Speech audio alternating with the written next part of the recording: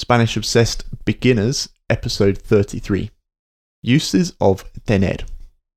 Buenos días a todos y buenos días a ti, Liz.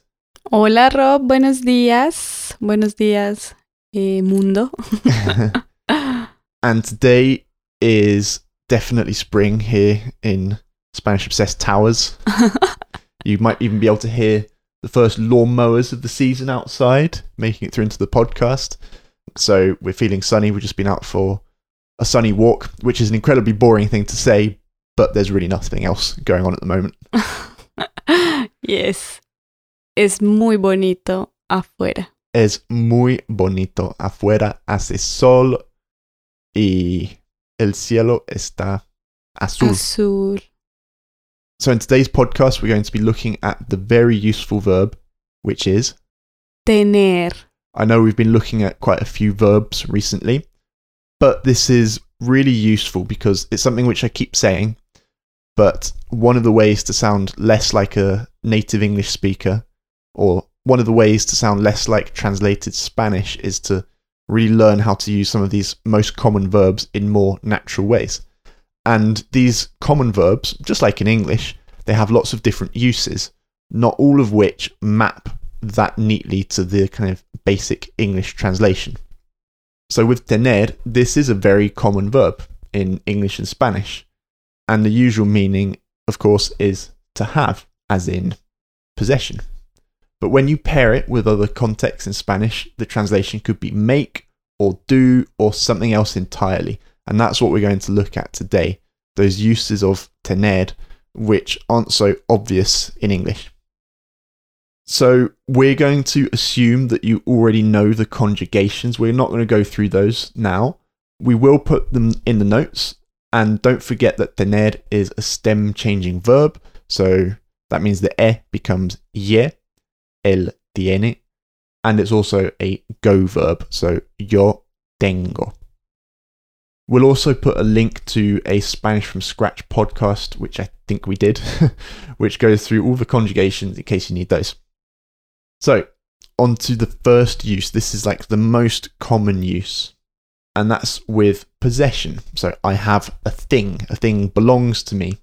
So, how could you say, I have 2 cats? Tengo 2 gatos. And then a special one for Colombia, I have a hen. Yes.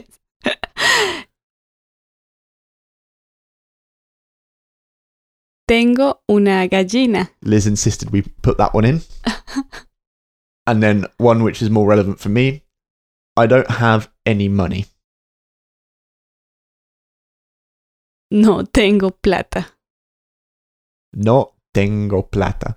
Remember, plata is used in Colombia and a few other South American countries, understood all around the Spanish-speaking world. It literally means silver, but is understood and is used to mean money. I can remember in Spain the word for plata. Yeah, they say pasta. Oh. No tengo pasta. Spaghetti. Yeah, I've got no pasta and I've got no silver. So that's with possession. And then, as in English as well, we can also use tener with descriptions of people or things. So how could we say, he or she has long hair? Él o ella tiene pelo largo. And here's a very common use of tener, which is different from English, and that's with age. So, how could you say, I am 30 years old? Tengo 30 años. Right, so we don't say literally I am, we say I have an age. And you probably already know this, but it's one of the most common mistakes which we hear with some of our students. When they say, you know, I am whatever age, they always say, or not always, but they often say, estoy 30 años, or whatever. And it's a really common mistake, so remember, with age, you use tener. And it's also in our, for the English learners as well. Yeah. Took me time to...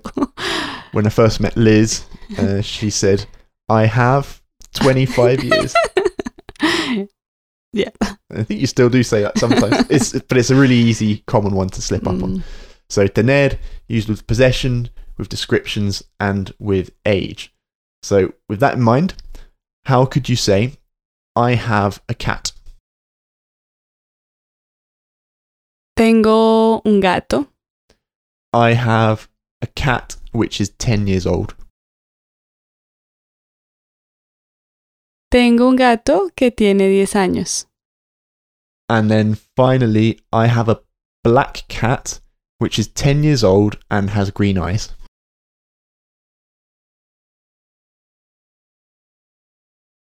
Tengo un gato negro que tiene 10 años y tiene ojos verdes. So using tener with possession, with a description, and with age there. Probably not the most common sentence that you'd use, but that illustrates how tener is commonly used. So then let's come on to what I'll call special expressions using tener. These are expressions which the literal translation in English sounds a bit weird, but it helps you sound really natural in your Spanish. So it's worth learning these and worth kind of looking out for them as you hear and listen to Spanish. What's the first one, Liz? Tener sentido. Tener sentido. Literally, to have sense. Well, that means to make sense. So how could you say it doesn't make sense? No tiene sentido.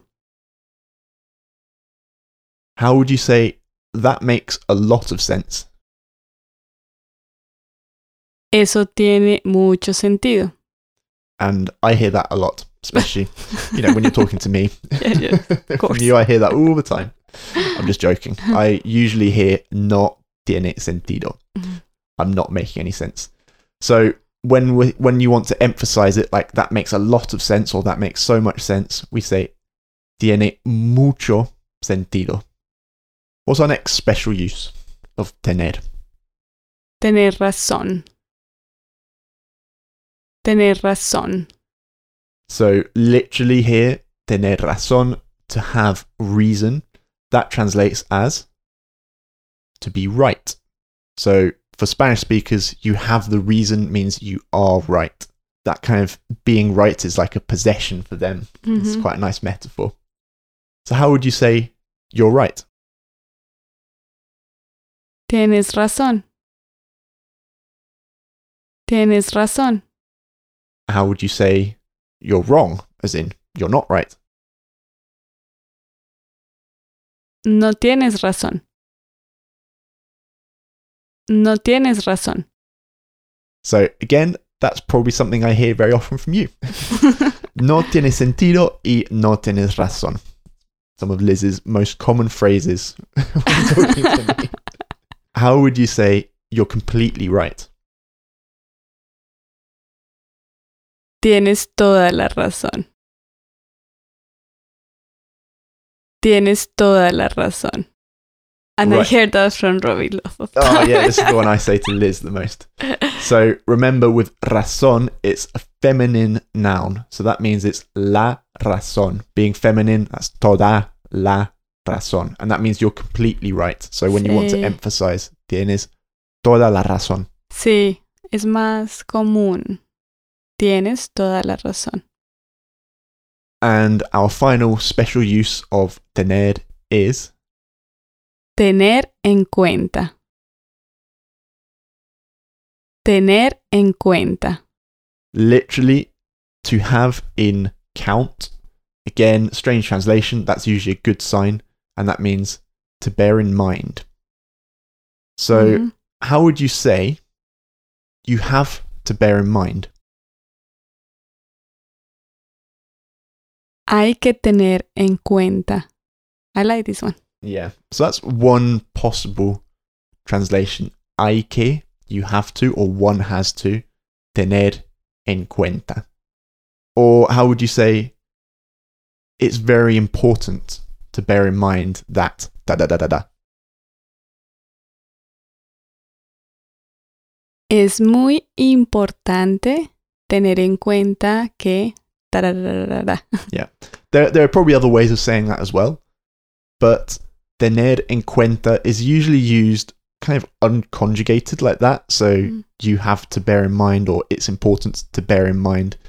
You don't really hear someone say tengo en cuenta que. Probably will hear it, but it's good to learn expressions using tener en cuenta attached to something else. So hay que tener en cuenta, or es muy importante tener en cuenta. There, I'm sure, are lots of other examples. Maybe we'll drop a few more examples in the notes, which you can check out, of course, as I meant to mention at the start of the podcast. Pro members get access to the notes, transcription, translations, and exercises for this and all other courses. My little plug, which I have to do in every episode. Come to SpanishObsessed.com/go-pro to find out more. But there you go. That is tener, a few uses. There's tons more uses of tener as well, but these are some good ones to get you started and start using this really useful verb in a few new ways. Well. Bueno, Liz. Hasta la próxima. Hasta la próxima. Gracias.